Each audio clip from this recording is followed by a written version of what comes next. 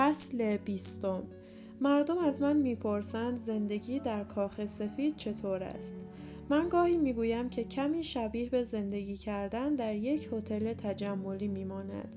فقط با این تفاوت که این هتل مهمان دیگری را در خود جای نداده است.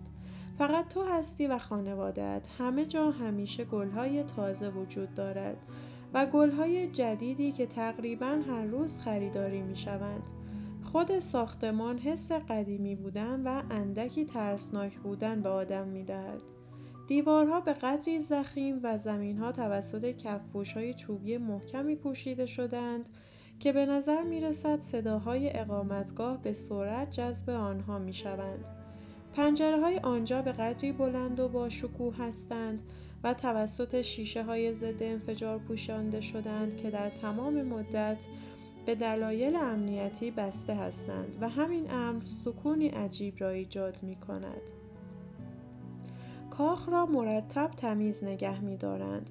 کارمندانی از جمله دربان‌ها، سرآشپزها، پیشخدمت‌ها، باغبان‌ها و تکنسین‌های برق، نقاش‌ها و تعمیرکارانی در کاخ وجود دارند که مؤدبانه می‌آیند و می‌روند و کارشان را به بهترین نحو ممکن انجام می‌دهند. و زمانی که از اتاق بیرون می‌آیی، پیش از اینکه حوله‌ها را بردارند و به جایشان حوله‌های تازه و گل‌های یاسمن را داخل گلدان‌های کنار تختت قرار بدهند، مؤدبانه منتظر می‌مانند. اتاق‌های کاخ بزرگ هستند. همگیشان، حتی حمام‌ها و کمدها، از مقیاس متفاوتی نسبت به آنچه تا به حال با آن روبرو شده‌ام برخوردارند. من و باراک مانده بودیم که چقدر مبلمان میبایست برای پر کردن آنجا میگرفتیم تا حس بودن در خانه را به ما بدهد. تخت خوابمان به اندازه تخت 2 نفری کینگ نبود. تختی زیبا بود با 4 ستون که توسط سایبانی گندمی رنگ پوشانده شده بود. به علاوه شومینه‌ای زیبا و فضای نشیمنی که نیمکت، یک میز قهوه خوری و یک جفت صندلی داشت که نشیمنگاهشان فرو نرفته بود. در اقامتگاهمان برای 4 اتاقمان 4 سرویس بهداشتی و حمام وجود داشت.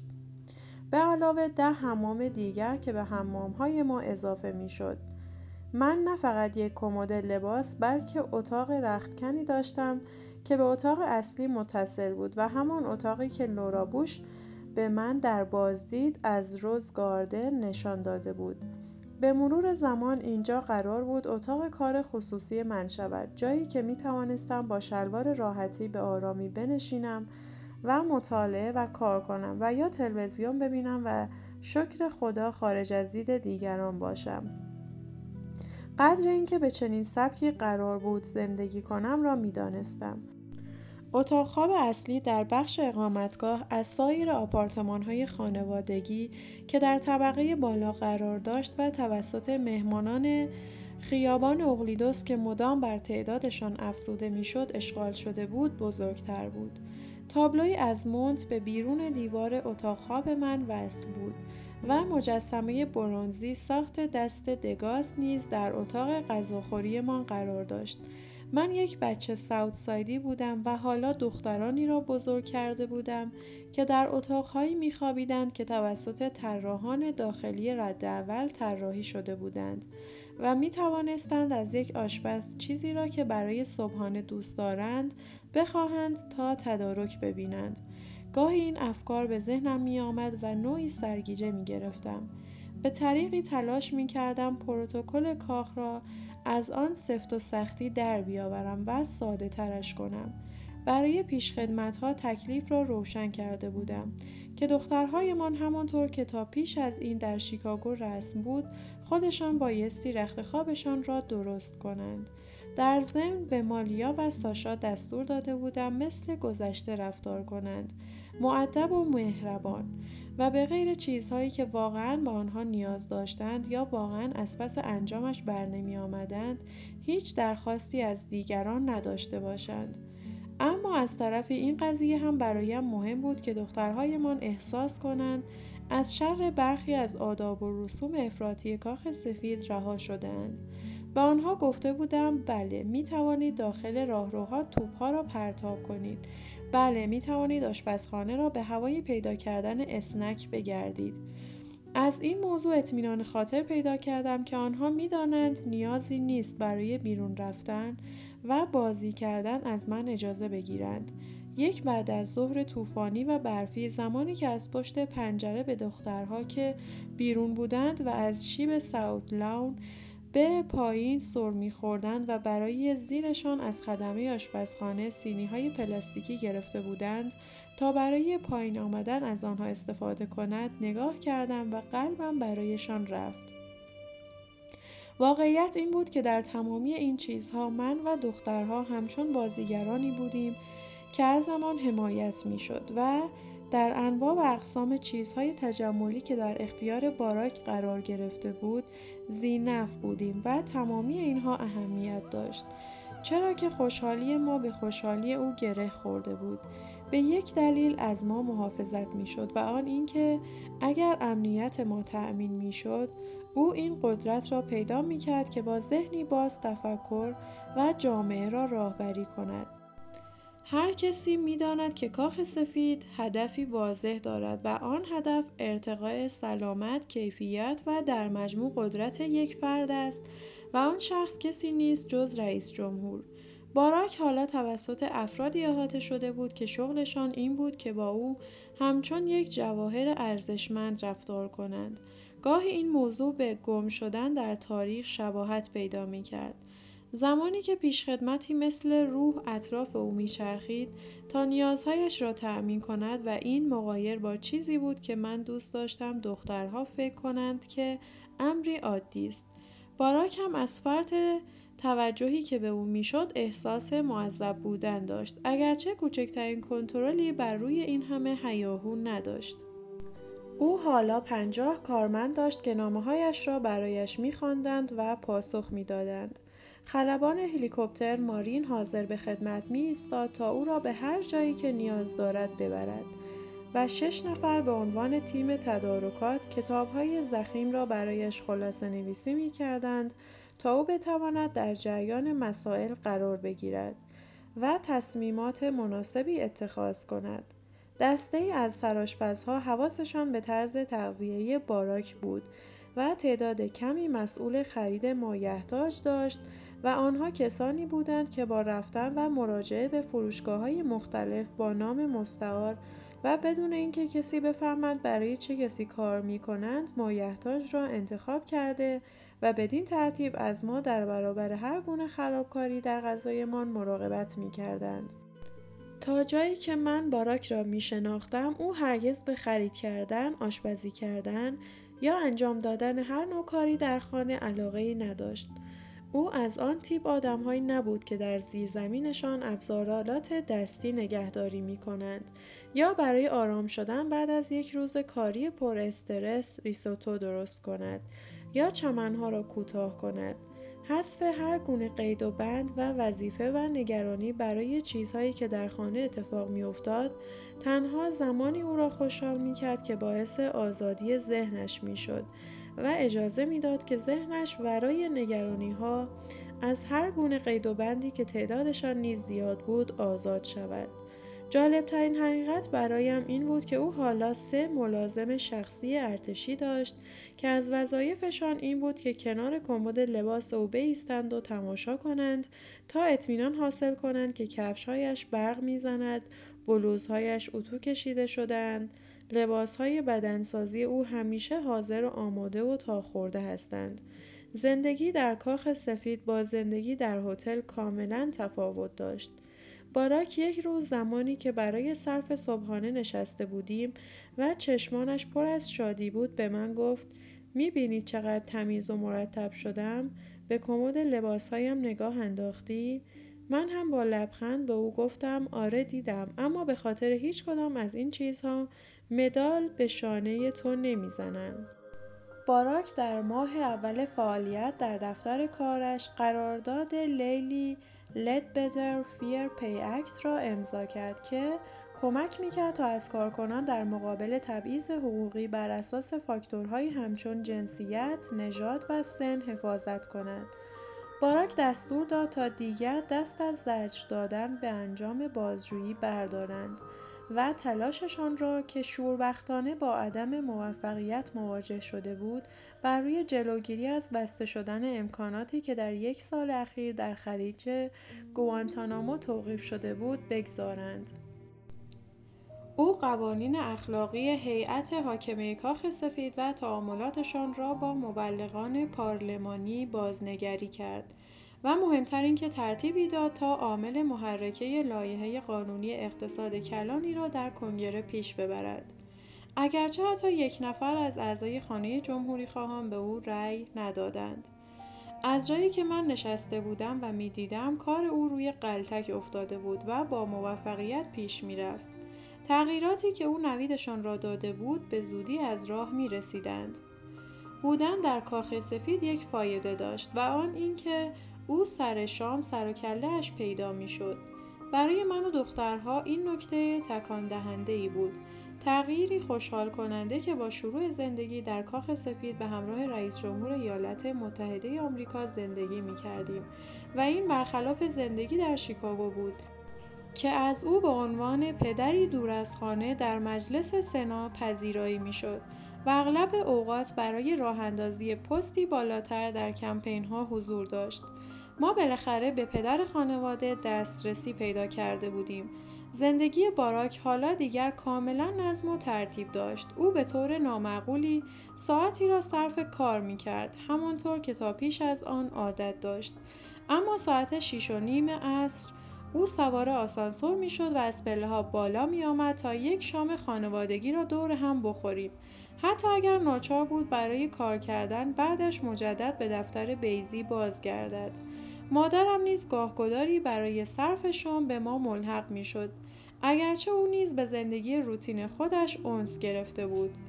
اما پیش از اینکه به ساشا و مالیا به خاطر رفتن به مدرسه بپیوندد، برای سلام و احوال پرسی پایین می آمد. اما ترجیحش این بود که عصرها ما را به حال خودمان بگذارد و به طبقه بالا برود و همانطور که شام می‌خورد سریال جنایی خطر را تماشا کند که از تلویزیون پخش می‌شد. حتی زمانی که از او می‌خواستیم پیشمان بماند، او معمولاً برایمان دست تکان می‌داد و می‌رفت و می‌گفت با خودتان خوش باشید. در ماه‌های اول اقامتمان در کاخ سفید احساس می‌کردم که نیاز دارم از هر چیزی مراقبت کنم. یکی از اولین درس‌هایی که گرفته بودم این بود که زندگی در اینجا می‌تواند برایمان هزینه‌هایی را در بر داشته باشد. در حالی که ما بدون پرداخت کرایه در اقامتگاه زندگی می‌کردیم و خدمات رفاهی خودمان را داشتیم و خدمه‌ای در اختیارمان بودند که هزینه‌هایشان را دولت پرداخت می‌کرد، با این حال تمام هزینه‌های دیگر اینطور که به نظر می‌رسید با توجه به اینکه همه چیز کیفیت هتل تجملی را داشت، مرتب به میزان آن هزینه‌ها افزوده می‌شد، را خودمان پوشش می‌دادیم. ما هر ماه صورت حسابی بابت غذایی که خورده بودیم و تعداد دستمال دستشویی که مصرف کرده بودیم دریافت می‌کردیم. ما بابت هر مهمانی که می‌آمد تا شب را در کاخ سفید بماند و برای شام به ما ملحق می‌شد هزینه می‌پرداختیم. و با وجود کارمند آشپزخانه‌ای که آشپزیش در حد استاندارد مایکلین بود و به شدت مشتاق بود تا رضایت رئیس جمهور را جلب کند، ناچار بودم مدام حواسم به این باشد که چه چیزی را برای او سرو می‌کند. زمانی که باراک هول‌هولکی یادآوری می‌کرد که برخی از میوه‌های صبحانه یا سوشی که در ظرف شامش قرار داشت طعمی زهرآگین دارند، کارکن آشپزخانه از صحبت‌های او نوت برمی‌داشت و آنها را در رأس منوی غذایی متعارف قرار می‌داد. فقط بعدها زمانی که صورت حساب دستمان آمد تازه تشخیص دادیم که برخی از این آیتم‌ها را از طریق هوایی و با بهایی گزاف از خارج به داخل کشور می‌آورند. اگرچه بیشتر دقتم در ماه‌های اخیر بر روی غذایی بود که برای مالیا و ساشا سرو می‌شد، ولی مرتب حال روحی آنها را رصد می‌کردم و احساساتشان را می‌آزمودم و نوع تعادل رفتاریشان را با سایر کودکان بررسی می‌کردم و تلاش می‌کردم نسبت به گزارش‌هایی که در مورد دوست جدیدی به من می‌دادند واکنشی نشان ندهم. اگرچه در درونم جشنی برپا می‌شد. تا آن زمان این را یاد گرفته بودم که هیچ مسیر راست و مستقیمی برای ترتیب دادن روزهای بازی در کاخ سفید یا ترتیب دادن روزهای بیرون رفتن برای بچه‌ها امکان پذیر نیست، اما به آرامی داشتم بر روی سیستمی تصمیم گیری می کردم.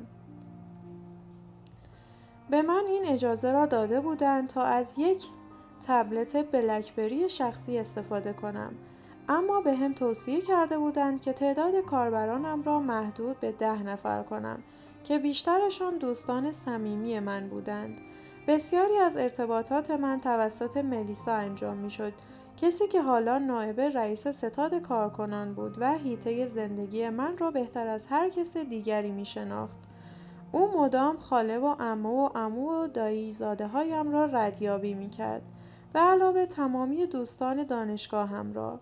ما شماره تلفن و آدرس پستی او را عوض خودم به اطرافیانم داده بودیم و هر نوع درخواستی را به سمت او ارجاع می دادیم. بخشی از وظیفه او این بود که پاسخگوی آشنایان قدیمی و اقوام دوری باشد که یک دفعه از ناکجا آباد سر و کله‌شان پیدا شده بود و سیلی از درخواست‌ها را داشتند. آیا بارک می‌تواند در مراسم فارغ التحصیلی فلانی سخنرانی کند؟ می‌توانم برای شرکت غیر انتفاعی فلانی سخنرانی کنم؟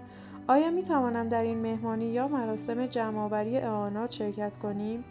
بسیاری از این درخواست‌ها از روی خوشقلبی بود، اما برای اینکه بلافاصله در تمامی این گونه فعالیت‌ها جذب شوم کمی زود بود. وقتی پای زندگی روزمره دخترها وسط می آمد، من غالباً به کارکنان جوان اعتماد می کردم که با عقل و منطقی در این زمینه من را یاری کنند. تیم من خیلی زود با معلم‌ها و مدیران سیدول دیدار داشت و تاریخ‌های وقایع مهم مدرسه را ثبت و فرایندی را برای درخواست‌های رسانه‌ای راست‌وریست کرد و جوابگوی سوالات معلمان در رابطه با طرز گرداندن کلاس درس با موضوعاتی همچون سیاست یا اخبار روز بودند. به محض اینکه دخترها شروع به برنامه‌ریزی برای داشتن ارتباطات اجتماعی در خارج از مدرسه کردند، دستیار شخصی من، یا به عبارتی دستیار شخصی آنطور که در گفتگوهای سیاسی از آن استفاده می‌شد، نقطه ارتباطی شد که شماره تلفن سایر والدین را جمع می‌کرد و هماهنگی‌های لازم را برای رفت و آمد دخترها به بازی‌ها را انجام می‌داد. درست همان کاری را می‌کردم که در شیکاگو انجام می‌دادم. تلاش می‌کردم تا با والدین دوستان جدید دخترها آشنا شوم و تعداد معدودی از مادرها را برای نهار دعوت می‌کردم و خودم را در طی وقایع مرتبط با مدرسه معرفی می‌کردم. در حقیقت این تعاملات می‌توانست عجیب و غریب یا ناخوشایند باشد. می‌دانستم که 1 دقیقه بیشتر وقت آشنایان جدید را نمی‌گیرد تا نظراتشان را راجع به من و باراک به یکدیگر منتقل کنند. هر آنچه آنها از من می‌دانستند چیزهایی بود که از تلویزیون و خبرها شنیده بودند و اگر این امکان وجود داشت تا من را به سادگی به عنوان مادر ساشا یا مالیا از نزدیک ببینند بهتر بود. کار عجیبی بود که برای مردمی که به مهمانی کوچک تولد جولیا آمده بودند توضیح بدهم که مأموران امنیتی بایستی کنارم بایستند و به امورات امنیتیشان رسیدگی کنند. کار عجیبی بود که از تک تک والدین یا مراقبینی که قرار بود بعد از مهمانی تعدادی از بچه‌ها را برای بازی به خانه ما بیاورند بخواهی تا شماره امنیت اجتماعیشان را نشان بدهند. اصلا دوست نداشتم که این جداسازی عجیب و غریب بین من و کسی که به تازگی ملاقاتش کرده بودم فاصله بیندازد. اما زمانی که می دیدم قضیه برای ساشا و مالیا که از خانه بیرون می زدند تا به دوستان مدرسهشان که تحویل دفتر پذیرش دیپلماتیک داده شده بودند، جایی که ما اسمش را اتاق گندزدایی می گذاشتیم، سلام و احوال پرسی کنند و به آنها خوش آمد بگویند و دست آنها را بگیرند و دوان دوان در حالی که نخودی می خندیدند وارد ساختمان شوند فرق می کند، خیالم راحت می شد. به من ثابت شده بود که حواس بچه‌ها فقط برای چند دقیقه به شهرت است. بعد از آن تنها چیزی که دوست دارند داشته باشند این است که تفریح کنند. خیلی زود یاد گرفتم که میبایست برای کار کردن بر روی نقشه‌ها و اجرای یک سری از مهمانی‌های سنتی و شام‌ها با کارکنانم همکاری کنم که این مهمانی‌ها تقریباً خیلی بلافاصله با مهمانی رقص فرمانداری آغاز شد. مراسمی که هر فوریه در اتاق شرقی در حالی برگزار می‌شد که همه پاپیون مشکی می‌زدند. درست مثل همان مراسم سالانه‌ای که به مناسبت جشن تخم مرغ‌های عید پاک برگزار می‌شد و خانواده به بیرون از خانه می‌رفتند و این مراسم که از سال 1878 شروع شده بود و هزاران نفر در آن شرکت می‌کردند را جشن بگیرند. همچنین ضیافتی در فصل بهار برگزار می‌شد که من می‌بایست به افتخار همسران کنگره و نمایندگان سنا در آن شرکت می‌کردم و به همان جشنی شباهت داشت که لورا بوش را خندان در آن جشن دیده بودم که در حین گرفتن عکس به تک تک مهمانان لبخند می‌زد. برای من آن وقایع اجتماعی می‌توانست حکم چیزهایی را داشته باشد که حواسم را از آن چیزهایی که به آنها امید بسته بودم که کارهای تأثیرگذارتری باشند پرت کند. اما همچنین با خودم راجع به روش‌هایی فکر می‌کردم که برخی از آنها کارهایی بودند که میبایست اضافه یا حداقل به شکل نوین‌تری انجامشان بدهم تا بدین ترتیب حصار سنت را حتی اگر شده اندکی خم کنم. در کل با خودم فکر می‌کردم که زندگی کردن در کاخ سفید می‌توانست حرکتی رو به جلو باشد، بدون اینکه تاریخی که به ثبت رسیده بود و سنت‌ها را از دست بدهیم. در خلال زمان من و باراک میبایست گام‌هایی را در این مسیر برمی‌داشتیم. به عنوان مثال آثار هنری بیشتری را که به هنرمندان آمریکایی تعلق داشت به دیوارها آویزان می‌کردیم و مبلمان موقت را با مبلمان آنتیک تلفیق می‌کردیم. در دفتر بیضی باراک مجسمه نیمتنه وینستون چرچیل را برداشتیم و به جایش نیمتنه مارتین لوتر کینگ جی.آر را قرار دادیم و ما به پیشخدمت سفره که لباس تاکسیدو می‌پوشید این فرصت را دادیم که در روزهایی که وقایع اجتماعی برگزار نمی‌شود لباس راحت‌تری بپوشد که می‌توانست شامل یک شلوار خاکی رنگ و بلوز مارک گلف باشد. من و باراک می‌دانستیم که دوست داریم کارهای بهتری را در زمینه اجرای دموکراسی در کاخ سفید انجام بدهیم تا با انجامشان فضای آن کمتر نشانگر نخبه پروری باشد و بازتر از اینها به نظر برسد.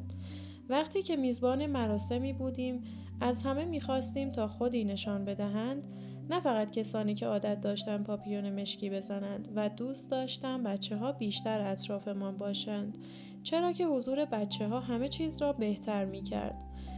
امیدوار بودم تا افراد بیشتری به جشن تخم مرغ عید پاک دعوت شوند و فضای بیشتری برای حضور بچه‌های مدرسه شهر و خانواده‌های ارتشی‌ها وجود داشته باشد و بلیط‌هایی را در اختیار داشته باشند که تضمین می‌کنند که فرزندان و نوه‌های اعضای کنگره و سایر اشخاص ویژه می‌توانند در آن شرکت کنند.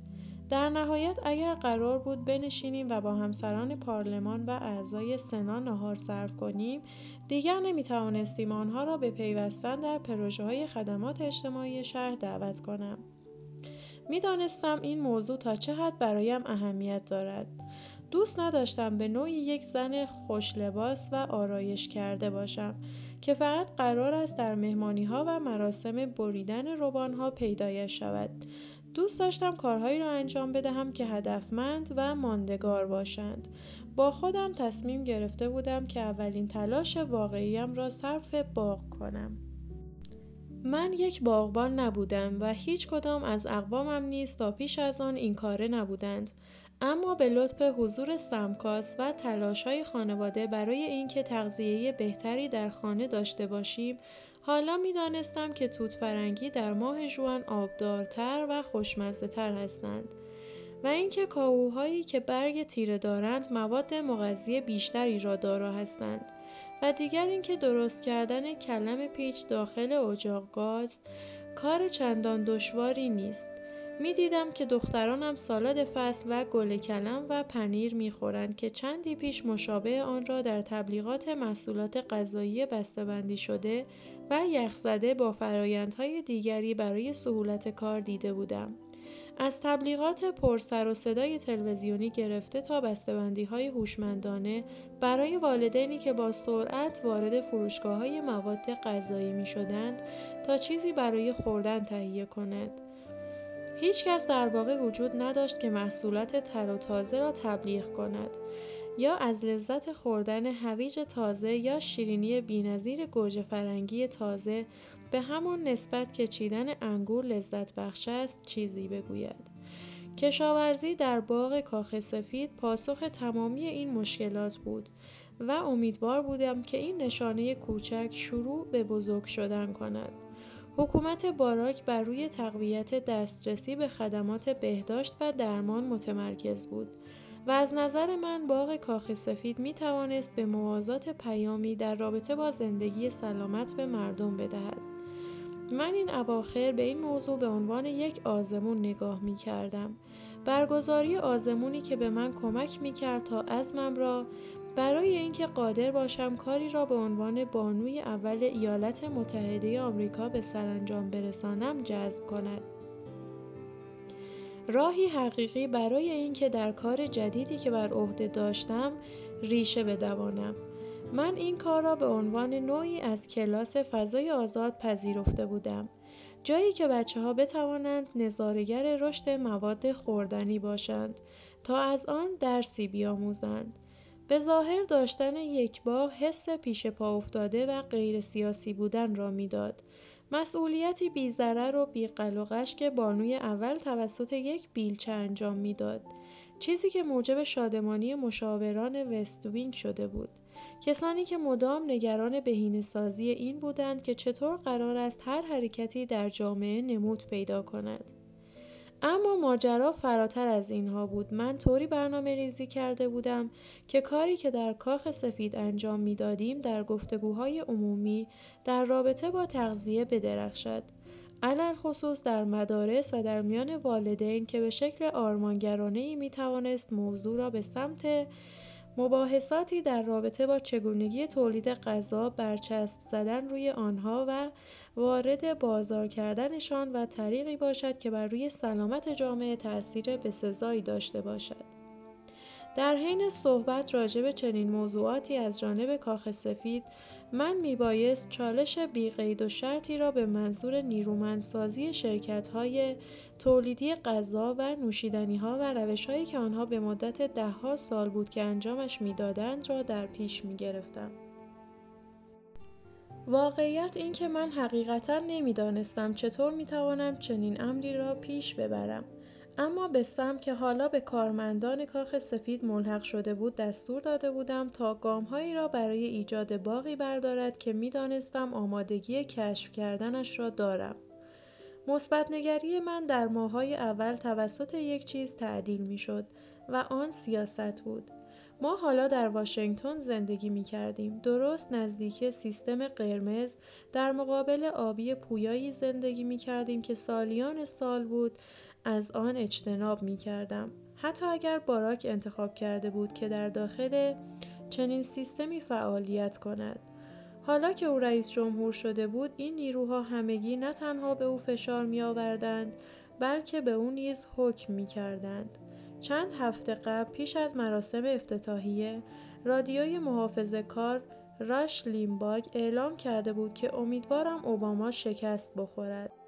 من زمانی که ترس جمهوری خواهان مجلس را نگاه می کردم که با کت و شلوارهایی که پوشیده بودند پشت او را گرفته بودند و با تک تک تلاش‌های باراک برای وفادار ماندن به بحران اقتصادی، رد کردن تدابیر حمایتی که از میزان مالیات‌ها می‌کاست و ذخیره‌سازی یا ایجاد میلیون‌ها فرصت شغلی مخالفت می‌کردند. از روزی که او زمام امور را در اختیار گرفت، با توجه به گفته برخی از نمایندگان، اقتصاد آمریکا به سرعت در حال سقوط بود و سرعت سقوطش به قدری زیاد بود که در خطر آغاز دوران رکود بزرگ قرار داشت. در ماه ژانویه به تنهایی تقریباً 750,000 شغل از دست رفته بود. باراک بر سر این ایده باقی می‌ماند که این امکان وجود دارد که بین احزاب مختلف ائتلافی ایجاد شود و آمریکایی‌ها غالباً بیشتر با همدیگر متحد هستند تا متفق. حزب جمهوری‌خواه درست در زمانی که مصلحت ملی در وضعیت اضطراری واقع شده بود، تعمداً تلاش می‌کرد ثابت کند باراک اشتباه می‌کند. این فکر در طی عصر 24 فوریه، زمانی که باراک درخواست برگزاری نشست مشترک نمایندگان مجلس را داد، به ذهنم رسید. برگزاری این واقعه اساساً برای هر رئیس جمهوری که به تازگی مراسم افتتاحیه ریاست جمهوریش را برگزار کرده، فرصتی است برای اینکه او در رابطه با رؤوس اهدافی که برای سالهای پیش رو در نظر گرفته است، از طریق پخش زنده تلویزیونی سخنرانی کند و در مجلس نمایندگان با حضور رئیس دیوان عدالت، اعضای کابینه، ژنرال‌های ارتش و اعضای مجلس فعلی خطابه ایراد گردد. این جلسه که به نوعی به نمایش گذاشتن جلال و شکوه سنت می باشد، بدین منظور برگزار می شود که قانونگذاران به شکل نمایشی تایید یا عدم تاییدشان را نسبت به ایده‌های ریاست جمهوری با چندین بار بلند شدن از جایشان به منظور استقبال از ایده یا باقی ماندن در صندلی‌هایشان با چهره‌های عبوسانه ابراز کنند. من در آن عصر در قسمت بالکن ساختمان مابین یک زن 40 ساله که در حال نوشتن نامه‌ای صمیمانه برای رئیس جمهور محبوبش بود و یک کهنه سرباز بازنشسته که در جنگ عراق شرکت داشت نشسته بودم و همگیمان منتظر بودیم تا همسرم بیاید. از جایی که من نشسته بودم می توانستم بیشتر تالار که زیر پایمان قرار داشت را ببینم. وضعیتی نامتعارف بود. نگاهی از بالا به رهبران کشوری و اقیانوسی از تماشاچیان و مردانی که کت و شلوارهای تیره پوشیده بودند انداختم. صادقانه بگویم که عدم وجود تنوع چیزی بود که به چشم می آمد و این موضوع برای یک کشور مدرن و پیشرفته و چند ملیتی مایه شرمساری بود. این قضیه در میان جمهوری خواهان بیشتر به چشم می‌خورد. در آن لحظه فقط 7 نماینده غیر سفیدپوست در کنگره وجود داشتند و هیچ کدامشان آمریکایی نبودند و فقط یک زن در میان آنها دیده می‌شد. چند دقیقه بعد مراسم خیره کننده‌ای با صدای رعدسای کف زدن آغاز شد. صدای ضربه چکش بر روی میز و صدای مأمور اجراییاتی که در حین انجام وظیفه بود. جمعیت همگی ایستادند و رهبران انتخاب شده پیش از 5 دقیقه پشت سر هم برای ورود به راهروی بین ردیف صندلی‌ها به همدیگر تنه می‌زدند. در مرکز این طوفان که توسط مأموران امنیتی و یک فیلمبردار ویدیویی که عقب می‌رفت و کنترل و ثبت می‌شد، باراک در حالی که دست تکان می‌داد با خوشرویی و آرام آرام راهش را به سمت اتاق و جایگاه اختصاصی باز می‌کرد در حرکت بود. من این تشریفات را به دفعات تا پیش از آن در خلال دوره ریاست جمهوری سایر رئیس جمهورها در تلویزیون دیده بودم. اما چیزی در رابطه با تماشای همسرم از آن بالا که در میان جمعیت داشت له می‌شد وجود داشت که باعث می‌شد به اهمیت کاری که انجام می‌دهد و این حقیقت پی ببرم که او برای برنده شدن نیاز به این دارد که بیش از نیمی از آرای نمایندگان مجلس را به دست بیاورد. سخنرانی باراک در آن شب همراه با جزئیات و در هوشیاری کامل برگزار شد. با تصدیق وضعیت وحشتناک اقتصاد، جنگ‌هایی که در جریان بودند، تهدید به حملات تروریستی و خشم بسیاری از آمریکایی‌هایی که این حس را دارند که ضمانت بانکی دولت به شکل ناعادلانه‌ای به کسانی یاری می‌رساند که مسئول بحران اقتصادی مملکت هستند. او تلاش کرد تا واقع‌گرا باشد، اما در عین حال به شنوندگان این امیدواری را می‌داد که به آنها یادآوری می‌کرد که ملت ما به عنوان ملتی برگشت پذیر این توانایی را دارد که بعد از گذراندن این دوران سخت به جایگاه قبلی خود بازگردد. من از بالکن به اعضای جمهوریخواه مجلس نگاه کردم که بی حرکت روی صندلی‌هایشان نشسته بودند و به ظاهر کله شق و عصبانی می رسیدند. آنها بازوهایشان را جلوی سینه به هم گره زده و تعمداً اخم کرده بودند و به بچه‌های شباهت داشتند که به چیزی که می‌خواستند نرسیدند. متوجه شدم که آنها با هر چیزی که باراک انجام داده بود سر جنگ دارند. حالا می‌خواست آن چیز به نفع مملکت باشد یا نه. مثل این می‌ماند که آنها فراموش کردند که کسی که دولت را از همان ابتدا به چنین مخمسه‌ای کشانده یک رئیس جمهور جمهوریخواه بوده است. بیش از هر چیز دیگری اینطور به نظر می رسید که آنها فقط دوست دارند باراک شکست بخورد. در آن لحظه به این امر معترف بودم. مخصوصاً با چیزی که می دیدم مانده بودم که آیا راهی برای پیش رفتن وجود دارد؟ زمانی که دختر بودم عقاید عجیب و غریبی در رابطه با اینکه زندگیم می توانست بهتر از آنی باشد که بود داشتم. من برای بازی به خانه خواهران گور می رفتم و به خانهشان احساس حسرت داشتم.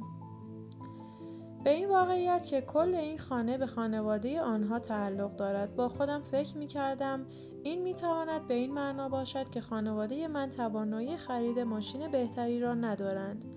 نمی توانستم جلوی خودم را بگیرم، اما ناخودآگاه توجهم در میان دوستانم به کسانی جلب می شد که دستبند و عروسک باربی داشتند، یا کسانی که لباسهایشان را عوض اینکه مادرانشان برایشان با پارچه‌های ارزان قیمت با طرح‌های گلگلی دوخته باشد، آنها را از پاساژها می‌خریدند.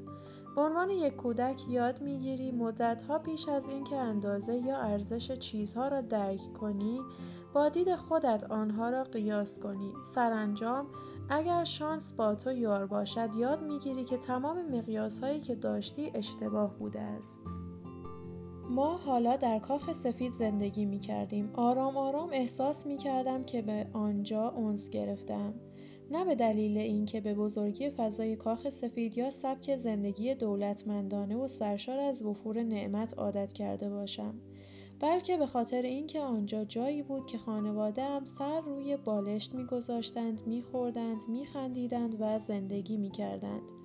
در اتاق دخترها ما علنا کلکسیون رو به افزایش چیزهای کم ارزش را قرار داده بودیم که باراک عادت داشت از سفرهای جور و جوری که میرفت برایشان سوغاتی بیاورد. گوی برفی که برای ساشا و کلید زنجیرداری که برای مالیا آورده بود. ما برای اقامت در آنجا با افزودن لوسترهای مدرن به جای لوسترهای سنتی و شمع‌های معطر شروع به انجام کارهای زیرکانه‌ای را کرده بودیم که باعث می‌شد بیش از پیش احساس کنیم در خانه هستیم. من این بخت و اقبال و آرامش را ابدی نمی‌دیدم، اگرچه چیزی که قدرشناسش بودم انسان دوستی این مکان بود. حتی مادرم که به خاطر شباهت کاخ سفید به موزه کج‌خلقی می‌کرد، خیلی زود آموخت که چیزهای دیگری برای ارزش‌گذاری در آنجا وجود دارند. آن مکان پر بود از انسان‌هایی که هیچ تفاوتی با ما نداشتند. تعدادی پیشخدمت و کارمند که از سالها قبل در کاخ سفید کار می‌کردند و از هر خانواده‌ای که در کاخ سفید زندگی کرده بود نگهداری می‌کردند. وقار آنها من را به یاد شوهرخاله بزرگترم می‌انداخت، کسی که طبقه پایین خانه‌مان در خیابان اقلیدو زندگی می‌کرد و همانطور که بزرگ می‌شدیم او در حالی که کفش‌های نوک‌تیز و شلوار بنددار تنش بود، خودش علف‌های باغچه‌مان را هرس می‌کرد. من سعی کردم اطمینان حاصل کنم که تعاملات ما با کارکنان مقبول و مورد تایید باشد. دوست داشتم از این بابت مطمئن شوم که آنها را هرگز ندیده نگیرم. اگر پیشخدمت‌ها حواسشان به سیاست بود، اگر شخصاً از حزب خاصی پیروی می‌کردند، آنها را نزد خودشان محفوظ نگه می‌داشتند. آنها مراقب بودند تا به حریم خصوصی ما احترام بگذارند، اما در این حال همیشه باز و پذیرا بودند و گاهگداری ما را به حال خودمان می‌گذاشتند. آنها به طور غریزی این حس را داشتند که فضایی را برای خودم باقی بگذارند، یا اینکه تا چه میزان از شوخی را تاب می‌آورم. غالباً آنها درباره تیم‌های محبوب ورزشیشان در آشپزخانه صحبت می‌کردند، جایی که دوست داشتند. وقتی سرتیتر روزنامه‌های صبح را نگاه می‌کردم، من را از آخرین غیبت‌های خدمه یا زورگویی‌های نوه‌هایشان باخبر کنند.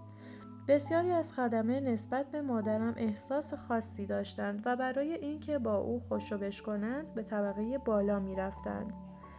مدتی طول کشید تا بتوانم تفاوت صداهای اپراتورهای تلفن کاخ سفید را که صبح‌ها من را با تماس تلفنی از خواب بیدار یا من را با دفتر ایست وینگ در طبقه پایین مرتبط می‌کردند را تشخیص بدهم.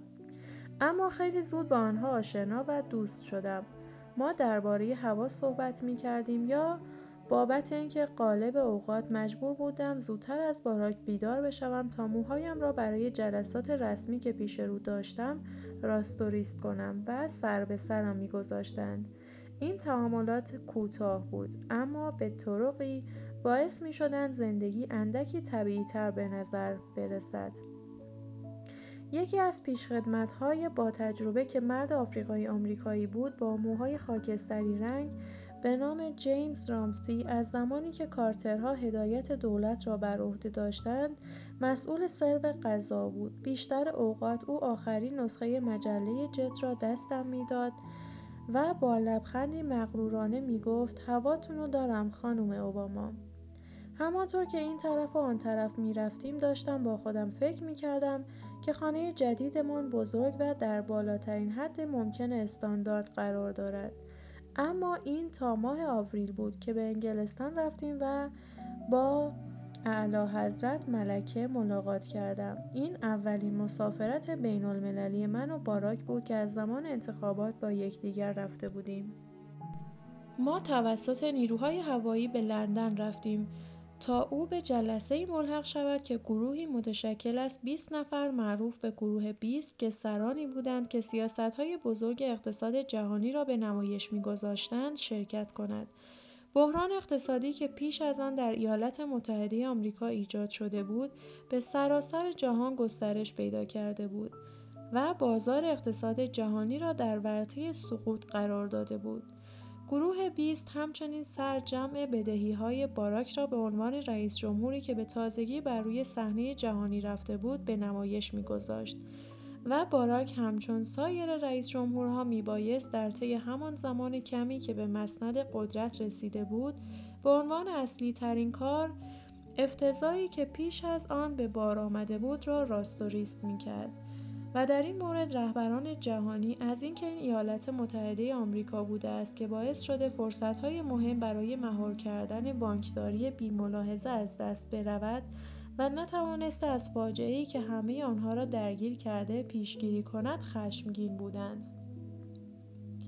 وقتی این احساس را داشتم که ساشا و مالیا با روتین مدرسهشان احساس راحتی می‌کنند، بیشتر دلگرم شدم. تا چند روزی که در خارج از کشور هستم این وظیفه را بر عهده مادرم بگذارم، با علم به اینکه او بلافاصله قوانین تعیین شده من را از صبح زود از خواب بیدار شدن و خوردن سبزیجات برای شام را ساده می‌گیرد. مادر من از اینکه یک مادر بزرگ است لذت می‌برد و خاص‌ترین بخش این قضیه جایی بود که او تمام سختگیری‌های من را به خاطر روش‌های سحرانگارانه‌تر خودش تغییر می‌داد که به طور نامحسوسی بیشتر از زمانی که من و گریک تحت مراقبت او بودیم آسانگیری می‌کرد. دخترها همیشه از اینکه مامان بزرگ مسئولیتشان را بر عهده بگیرد هیجان زده می‌شدند. گوردون براون نخست وزیر انگلستان میزبان اجلاس گروه 20 بود که شامل یک جلسه تمام روز در رابطه با اقتصاد میشد که در مرکز کنفرانس شهر برگزار می‌گردید و ملکه نیز همگی را برای مراسم خوشامدگویی به قصر باکینگهام دعوت کرده بود. به دلیل رابطه دوستی تنگاتنگ آمریکا و بریتانیای کبیر من دعوت شده بودم تا زودتر از سایرین برای دیداری خصوصی نزد ملکه بروم. نیاز به گفتن نیست که هیچ تجربه‌ای درباره قرارهای سلطنتی نداشتم. حتی بایستی این را می‌فهمیدم که آیا فقط بایستی سر تعظیم فرود بیاورم یا می‌توانم با او دست نیز بدهم. این را می‌دانستم از آن جهت که همسرش پرنس فیلیپ دوک ادینبورگ بود. او را والا حضرت و ملکه را اعلی حضرت میبایست خطاب کنیم.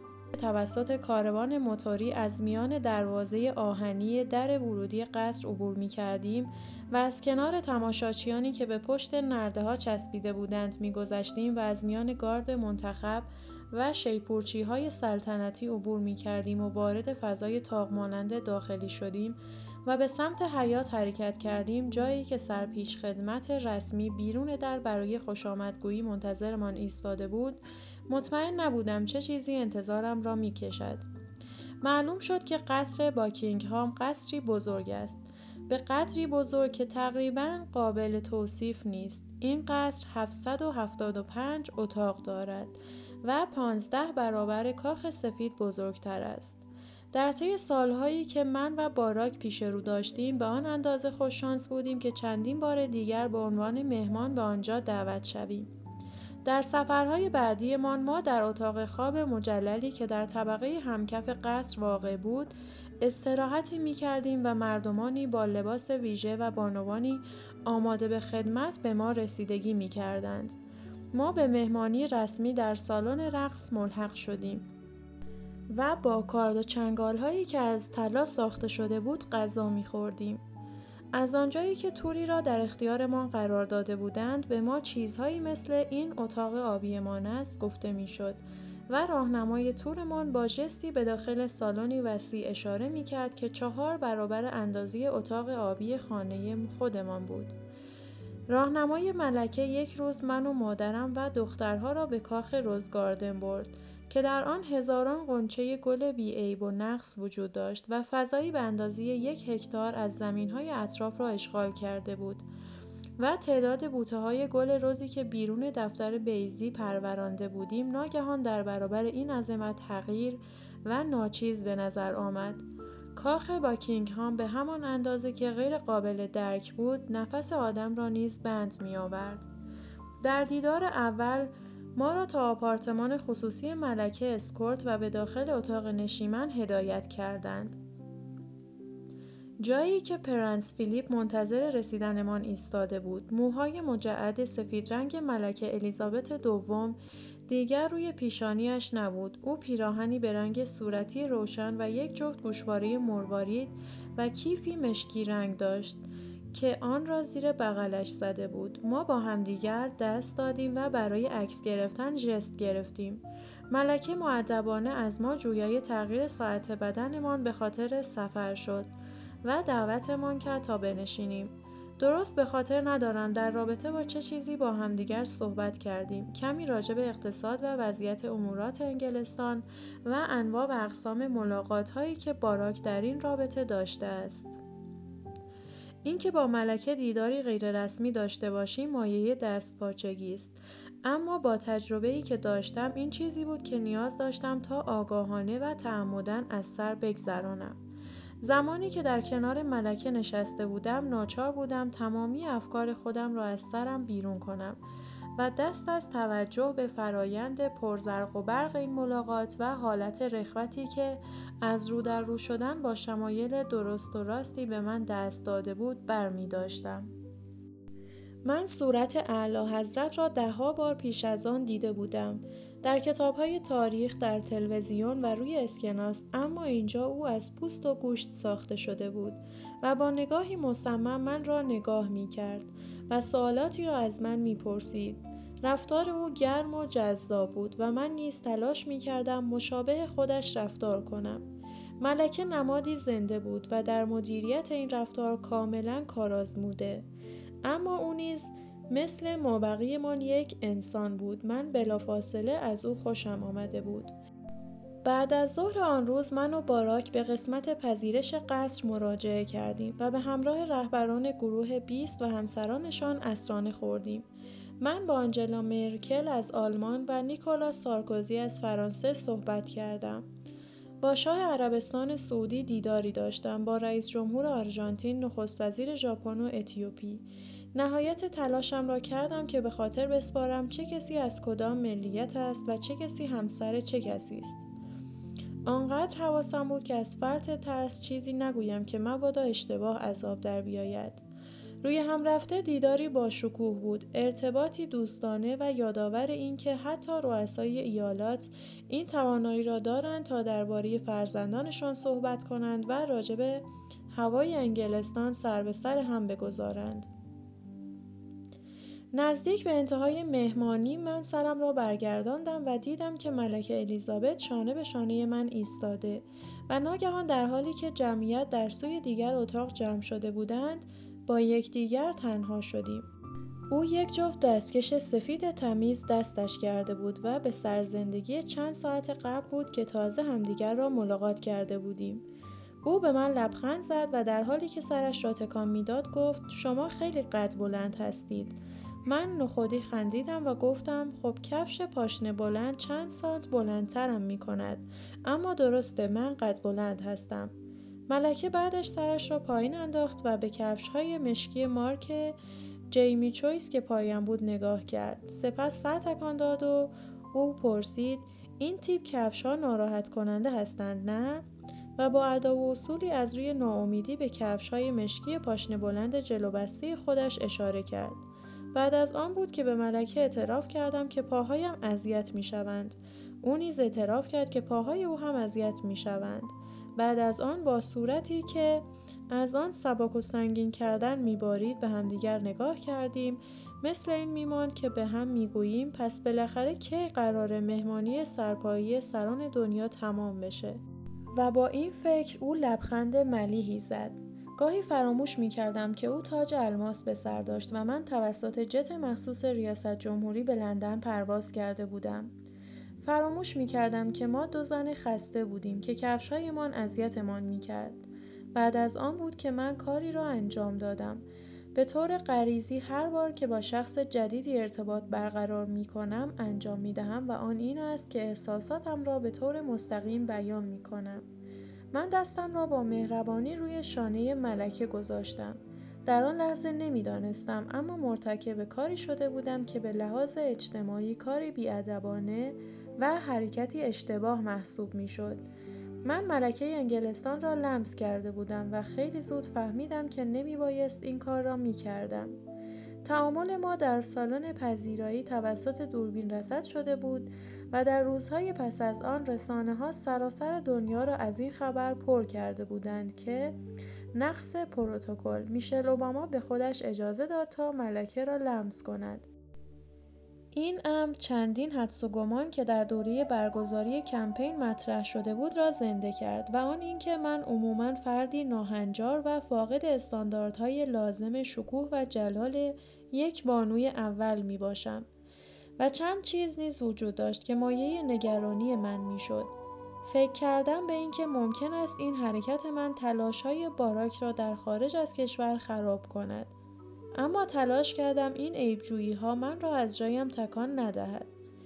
اگر من کار شایسته و بایسته‌ای را در قصر باکینگهام انجام نداده بودم، حداقلش این بود که کار انسان دوستانه‌ای انجام داده بودم. به جرئت می‌توانم بگویم که ملکه نیز با این حرکت من مشکلی نداشت، زیرا زمانی که او را لمس کردم او فقط خودش را به من نزدیکتر کرد و دستش را که توسط دستکش پوشانده شده بود روی کمر من گذاشت. فردای آن روز زمانی که باراک برای یک جلسه اضطراری دیگر در رابطه با اقتصاد رفته بود، من به دیدار مدرسه دخترانه رفتم. مدرسه توسط سرمایه‌گذاری دولت راه اندازی شده بود. یک مدرسه راهنمایی که در منطقه تجاری داخل شهر واقع شده بود در همسایگی ایسلینگتون که فاصله چندانی از ساختمان شورای دولتی نداشت که در انگلستان آن را پروژه‌های مسکن عمومی مینامند قرار داشت. بیش از 90% از مدارسی با ظرفیت 100 دانش آموز یا سیاه‌پوست بودند یا از یکی از اقلیت‌های نژادی محسوب می‌شدند. 5/1 آنها کودکان مهاجر یا پناهجویان بودند. من تحت تأثیر این موضوع قرار گرفتم چرا که آنجا یک مدرسه متمایز با محدودیت منابع مالی بود و با این حال اینطور تصور می‌شد که به لحاظ آکادمیک جزو مدارس برجسته تلقی می‌شود. همچنین دوست داشتم اطمینان خاطر حاصل کنم زمانی که به عنوان بانوی اول از جایی دیدن می‌کنم آیا واقعاً از آنجا دیدن کردم و این بدین معنا بود که این فرصت را داشتم تا مردمی را ملاقات کنم که در واقع در آنجا زندگی می کنند و نه فقط کسانی را که بر آنها حکومت می کنند. در سفر به خارج از کشور من فرصت‌هایی را داشتم که باراک از آنها بی بهره بود. من می توانستم از پشت صحنه ملاقات‌های چند جانبه بگریزم و در کنار رهبران بنشینم و راه‌های تازه‌ای را برای اندکی بیشتر گرما بخشیدن به کسانی که با آنها ملاقات داشتم پیدا کنم. قصد داشتم این کار را در هر سفری که به کشور دیگری داشتم انجام بدهم و شروع آن از انگلستان بود.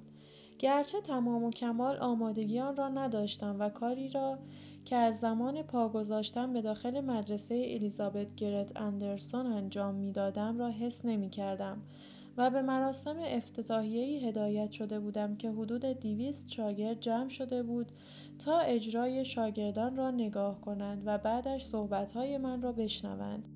مدرسه بعد از اینکه پزشک نیکوکاری به عنوان اولین شهردار زن انگلستان انتخاب شده بود، به این اسم نامگذاری شده بود.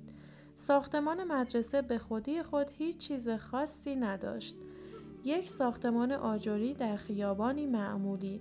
اما به محض اینکه من روی صندلی تاشویی که روی صحنه قرار داشت نشستم و اجرای دانش آموزان را تماشا کردم که شامل نمایشنامه شکسپیر، یک رقص مدرن و خواندن یکی از آهنگ‌های بی برو برگرد زیبای ویتنی هاوستون بود که توسط گروه آوازخوانی گروه کور اجرا شد، چیزی در درون من شروع به لرزیدن کرد. تقریباً این حس را داشتم که به گذشته خودم پرتاب شدم.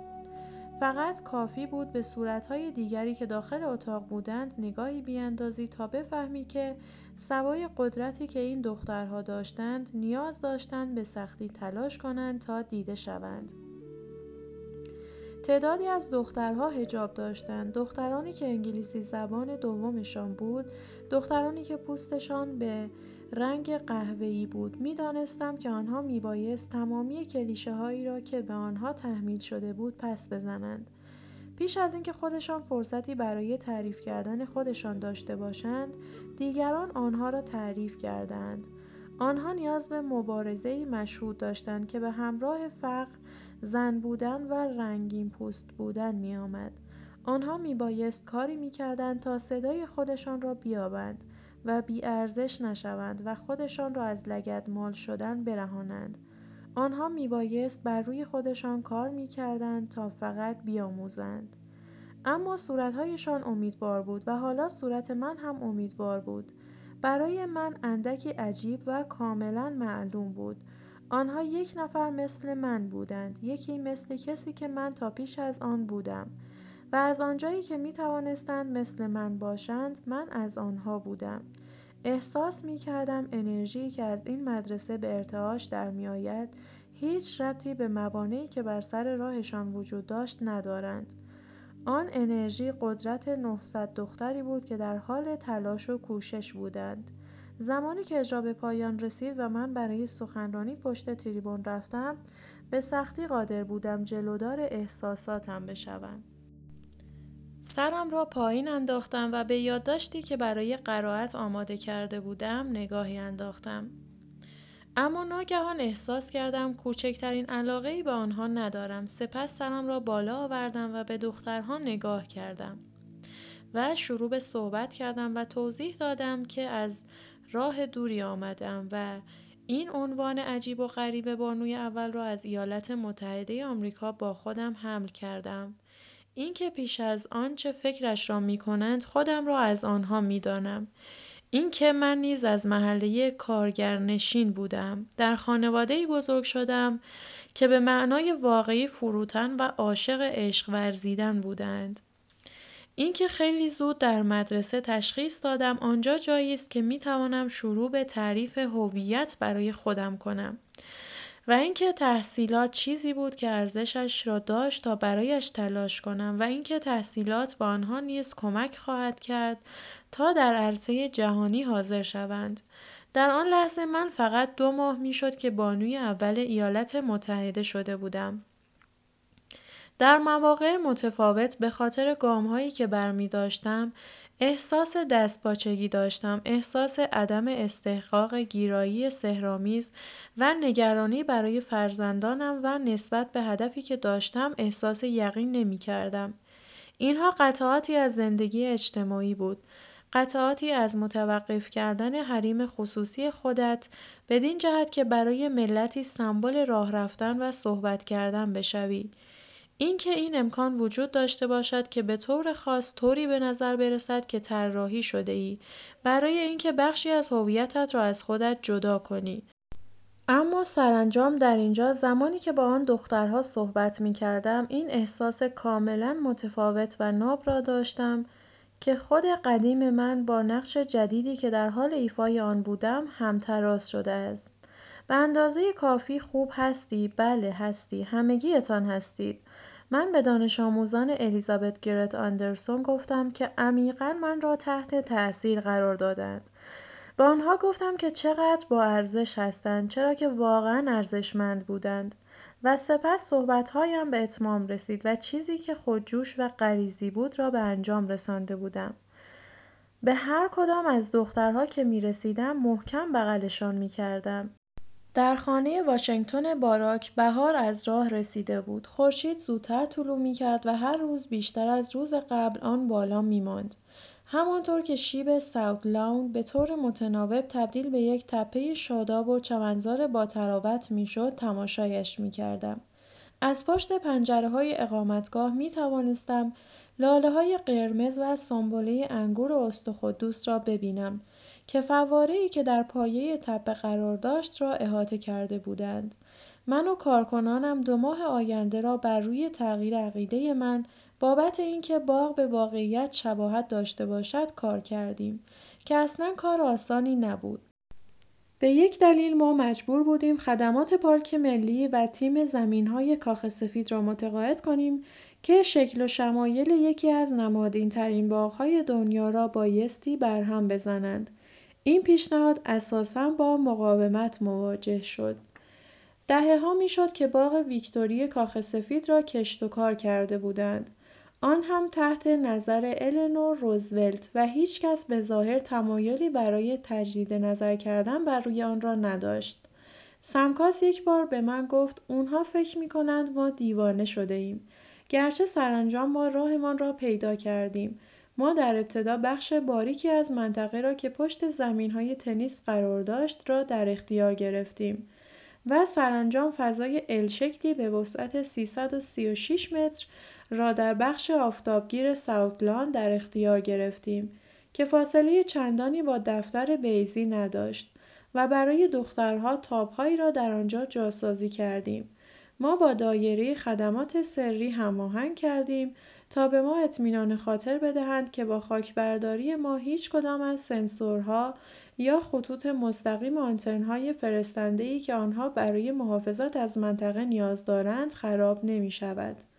ما خاک را آزمایش کردیم تا تصمیم بگیریم که آیا خاک آنجا به اندازه کافی مقوی است یا فاکتورهای سمی مثل سرب و جیوه در آن وجود نداشته باشد و سپس آماده بودیم که دست به کار شویم. چند روز بعد از اینکه از اروپا بازگشته بودم میزبان گروهی از دانش آموزان مدرسه ابتدایی بنکرافت بودم، یک مدرسه 2 زبانه که در بخش شمال غربی شهر واقع شده بود. چند هفته قبل ما از بیل و بیلچه برای آماده کردن خاک استفاده کرده بودیم. حالا همان بچه‌ها آمده بودند تا در کشت و کارمان کمکمان کنند. منطقه خاکی ما فاصله چندانی از حصار جنوبی نداشت که در امتداد خیابان ای قرار داشت، جایی که توریست‌ها غالباً در آنجا تجمع می‌کردند تا کاخ سفید را تماشا کنند. از اینکه پروژه‌مان حالا در معرض دید آنها بود خوشحال بودم، یا حداقل امیدوار شده بودم که یک جورهایی جای خوشحالی است، چرا که با وجود یک باغ تو هرگز نمی‌فهمی که چه اتفاقی قرار است بیفتد یا نیفتد. در واقع آیا همه چیز رشد خواهد کرد یا نه؟ ما از رسانه خواستیم تا از کشت و کارمان خبر تهیه کند.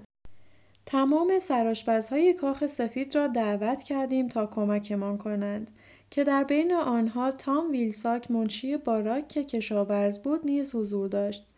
ما از همه درخواست کرده بودیم تا کاری که انجام می‌دهیم را تماشا کنند. حالا باید منتظر نتیجه می‌ماندیم. پیش از آنکه آن روز صبح از راه برسد، من صادقانه به سم گفتم اینطوری بهتره. آن روز من به همراه 50 کشاورز دیگر روی زمین زانو زدیم و با دقت بذرها را داخل زمین کاشتیم و خاک را کنار زدیم تا ساقه شکننده گیاهان را در آن بکاریم. با تحت نظر قرار داشتن تک تک لباسهایی که می پوشیدم توسط رسانه، آن روز من یک ژاکت کشباف پوشیده بودم که به اندازه لمس ملکه جنجال برانگیز شده بود.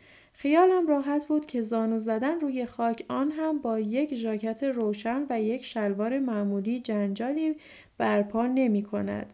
بچه ها از من سوالاتی می پرسیدند. برخی از سوالاتشان راجع به سبزیجات و برخی سوالاتشان راجع به کارهایی که در دست اقدام داشتم بود. اما همچنین سوالاتی شبیه به این رئیس جمهور کجاست و پس چرا برای کمک نیامده را از من می پرسیدند. مدتی بعد اینطور به نظر می رسید توجهشان را نسبت به من از دست دادند و تمرکزشان عوض اینکه به دستکش‌های باغبانی و کرم‌های داخل خاک باشد، مرکز توجهشان بر روی این گونه مسائل قرار گرفت. من عاشق این بودم که کنار بچه‌ها باشم. بودن در کنارشان می توانست من را به طور کامل از حضور در کاخ سفید بیرون بکشد و مرهمی بر روی روحم باشد و راهی برای اینکه برای یک لحظه هم که شده از نگرانی‌های مخصوص بانوی اول بودم بگریزم. آگاهیم نسبت به قضاوت‌هایی که مدام انجام می‌شد کمتر شود. بچه‌ها این حس را در من ایجاد می‌کردند که دوباره خودم هستم. برای آنها من یک صحنه تماشایی نبودم. من فقط و فقط یک جورهایی زنی بلندقد و مهربان بودم. همانطور که صبح ادامه پیدا می‌کرد، ما کاهو و اسفناج و رازیانه و بروکلی، هویج و لوبیا سبز و پیاز و نخود سبز کاشتیم. بوته‌های توت‌فرنگی و مقدار زیادی گیاه کاشتیم. از اینها قرار بود چه چیزی در بیاید نمی‌دانستم. همانطور که نمی‌دانستم کاخ سفید چه آینده‌ای را پیش روی ما قرار خواهد داد. نه تنها برای ما بلکه برای کشور. یا اینکه برای تک تک این کودکان دلنشین که دور از من بودند. تنها کاری که می توانستم انجام بدهم این بود که خودمان را به دست تلاش و سرنوشت بسپاریم و به خورشید و باراک و زمان اعتماد کنیم تا شاید چیزی نیمه شایسته از خاک سر برآورد.